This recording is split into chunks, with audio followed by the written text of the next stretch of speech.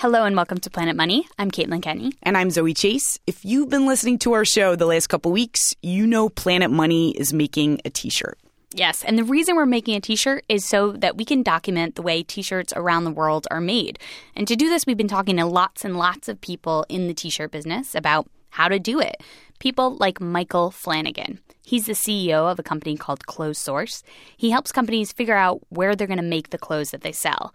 And one question that a lot of these companies have for him, where is the cheapest place in the world to make a t-shirt? It's probably Haiti, actually.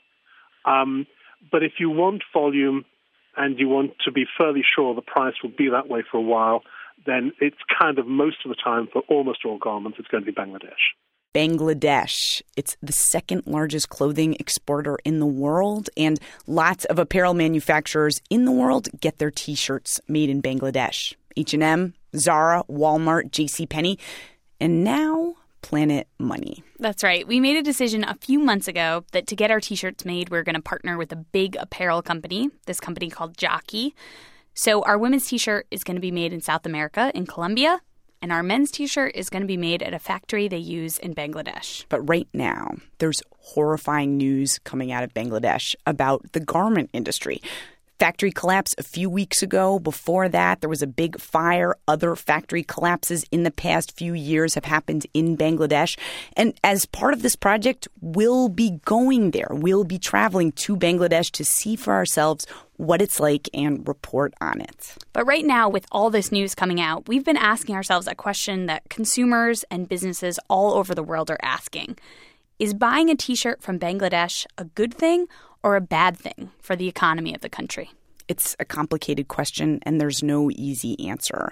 For a lot of countries, making t-shirts has led to a better way of life, to big economic success. But Bangladesh may be a unique case. It seems sort of stuck at this low rung on a ladder of economic development. On the show today, our first attempt to look at how our t-shirt fits into Bangladesh's future.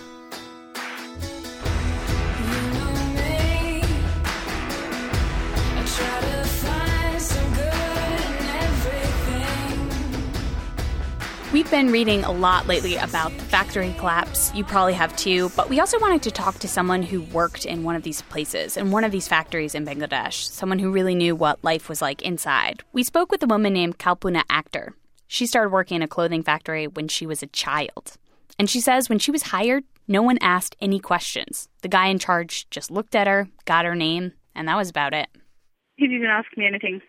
Nothing. Not even ask my age, how old I am. She was 12.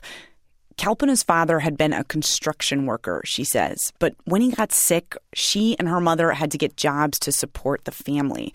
Her mother worked with her in the factory for a couple months, but then left to take care of Kalpuna's little sister.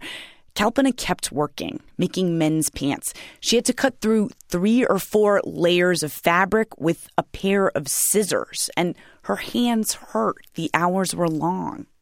14 hours was the regular, and whenever we would do a minor mistake in the factory, the supervisor would slap on us. Like slap you across the face, like hit you? Yeah. It was 1989, and child labor was very common in Bangladesh's garment factories at the time. Kalpuna's 10-year-old brother worked alongside her.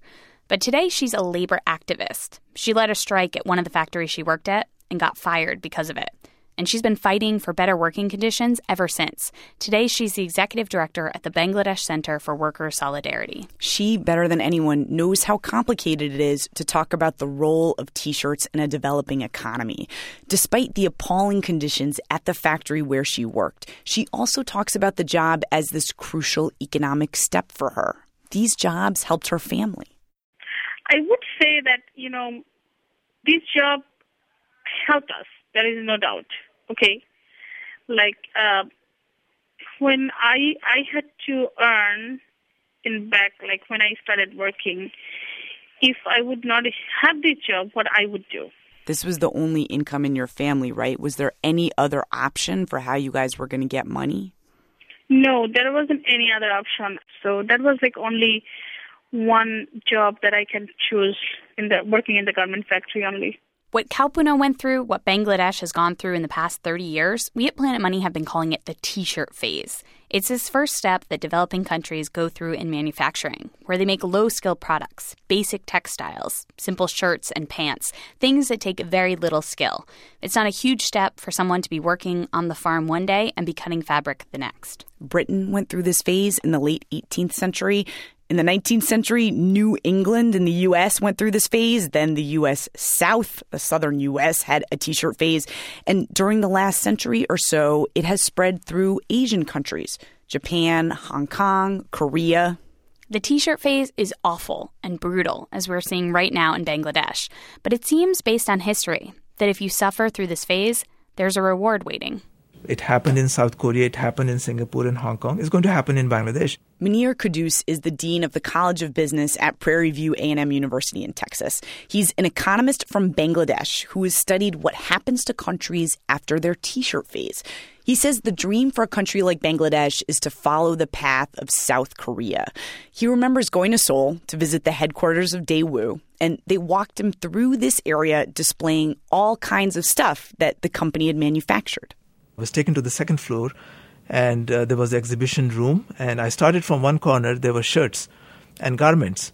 And by the time I ended on the other corner, they were exhibiting computers and even tanks and airplanes that they were building. So, you can see the transition across industries and across technologies. Basically, what happens is you create a class of entrepreneurs. You create a class of managers. And so the wealth and the surplus that's created here is then reinvested. That's the dream, from T-shirts to jet engines. And if anybody needed a dream like this, it was Bangladesh. Bangladesh is a relatively new country. It used to be part of Pakistan, declared independence in 1971. And that time is a really bad scene in the short history of Bangladesh. There had been a civil war. There were millions of displaced people. So when Bangladesh came into existence, everyone thought that it's not going to be a viable economy and a viable country. In fact, Henry Kissinger, who was the Secretary of State at that time, famously quipped that Bangladesh is going to be the international basket case, meaning that, you'll have foreign aid, but nothing is going to happen in terms of sustainable economic development. Munir grew up in Bangladesh and remembers this time. He says the only thing the country had going for it was tea and this stuff called jute. Okay, other people may know what this is. I had to ask. It's basically a fiber that people use to make baskets or backing under carpets. The important thing, though, is that this jute, this was it. This was the big export. And with that kind of economy basically non-existent except for one agricultural product, Bangladesh was the perfect candidate for the T-shirt phase. And the country followed a very typical script. Businesses from foreign countries moved in looking for workers. Farmers and their families came to the capital city ready to work at those factories. Munir says in Bangladesh's case, it was mainly women. He wrote a book about them.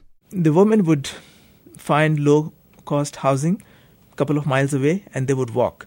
So early in the morning, at 4 in the morning, 5 in the morning, when it was still dark, you would see thousands and thousands of women workers walking towards the factories, which could be miles away. 6 to 7 women living in a small room, one toilet between them, slum-like conditions. It sounds wretched. But Munir says, actually, that this was some kind of improvement. The alternatives were even worse.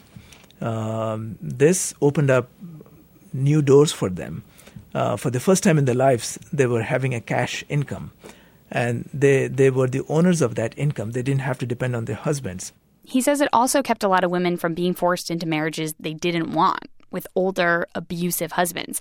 In Bangladesh at this time, it was common for parents to marry off their daughters really young, 13, 14 years old. And there was a practical reason. The older you were, the bigger the dowry your parents had to pay your future husband's family. By getting into the T-shirt business, Bangladesh has brought a huge amount of people out of poverty. In the last decade, the country has gone from nearly 60% of the people living below the poverty line to 30%. The population is also growing much more slowly. The growth rate used to be one of the highest in the world in this precarious, dangerous way. It's now slowed down. The average age people live to is 70. People are saving money. They're buying stuff with that money. And this is the point traditionally where a country like Bangladesh starts to move out of the T-shirt phase, starts making higher-end clothing, button-down shirts or suits, then, low-end electronics, simple things, and eventually works its way up to the high-end. But Bangladesh, it seems to be stuck making T-shirts. It's been doing it for more than 30 years. And still, T-shirts. Vijaya Ramachandran is an economist and a senior fellow at the Center for Global Development. So, you've basically got an economy that's very much oriented towards producing low-cost manufactured goods like T-shirts. So everybody's doing pretty much the same thing, and the wage in manufacturing is about the same as the wage for the whole country. In other words, not new manufacturing jobs pulling the country up and out of T-shirts. 80% of the country's exports are clothes, cheap clothes. And as we saw in the last few weeks, some of the factories are incredibly dangerous. The working conditions are still bad. Where is the progress that the T-shirt phase promises? Bangladesh seems stuck. No one that we talked to could really agree on the reason why. So here are a few. One, Bangladesh's economy isn't diversified. South Korea, the country they want to be, in the height of its T-shirt phase, it wasn't just T-shirts. They were in other industries besides clothing and apparel. They made and sold other stuff. Bangladesh isn't like that. Two, most of the clothing companies are locally owned by Bangladeshis. And this kind of sounds like a good thing because the money stays at home. But the problem is there's not a ton of money to expand into other areas. There's not a clear way to tap international capital. A foreign-owned factory could use its experience in the rest of the world to bring in new machines, to train people. And Bangladesh doesn't have that. The third reason Bangladesh is stuck? China. China's T-shirt phase is still going on. It competes with Bangladesh. And in history, this is unprecedented. Usually countries graduate out of the T-shirt phase. But China's holding on to everything, T-shirts and electronics, because they themselves have so many people in poverty who want those jobs. There's so many people there that China's not stepping aside. They still make clothes, and they do it better than Bangladesh does.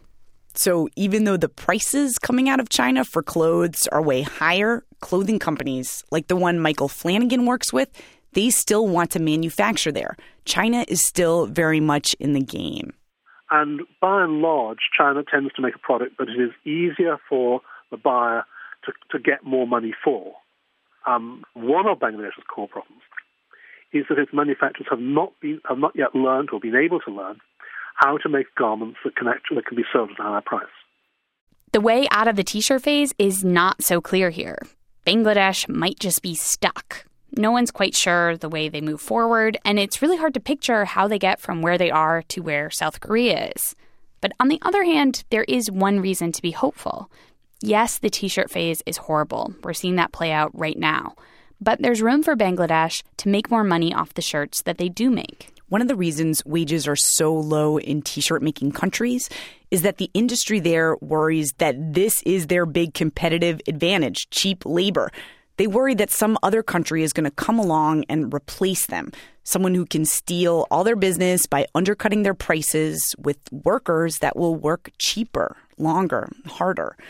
But Bangladesh actually doesn't have an obvious competitor who would take its place making T-shirts. Vijaya Ramachandran has studied the prospects of countries in Africa taking Bangladesh's place. It is very difficult to find countries comparable to Bangladesh, that's for sure. It's not like there's a huge line of countries that T-shirt makers can choose from if they decide to leave Bangladesh. It may well be the case that they remain in the poorer economies of Asia for as long as they possibly can, just to utilize the cheap wages and also the better infrastructure that exists in Asia relative to certainly relative to sub-Saharan Africa. I can't identify any obvious candidates to replace Bangladesh. Perhaps Myanmar. I don't know. Madagascar is sometimes seen as a possibility, but none of these countries are very clear candidates to be successors to Bangladesh. So Bangladesh has some room to move, a little bargaining power in the world economy, because they're in this unique position where no one knows where else to go. It could charge a little more for its T-shirts. Where else will Walmart and H&M go to get their clothing made? Just look at the numbers. Flanagan broke this down for us. A T-shirt from Cambodia costs 82 cents more than one coming from Bangladesh. So Bangladesh, they could raise their costs 20 cents, say, and use that money to pay the workers more, to improve safety conditions at the factory, and we would all pay more for the shirts that we're wearing right now. But it's not so much more that manufacturers would pull out completely.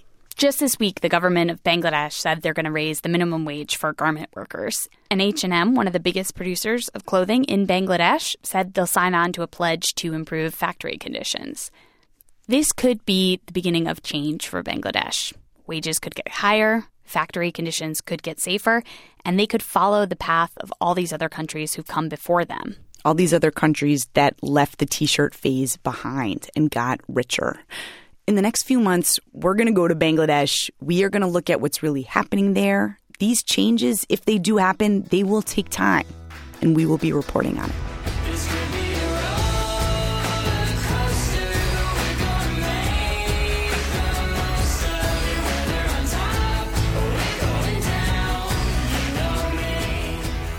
As always, we want to know what you thought of today's show. You can email us, planetmoney@npr.org. You can also find us on the blog at npr.org/money. I'm Caitlin Kenney. And I'm Zoe Chase. Thanks for listening.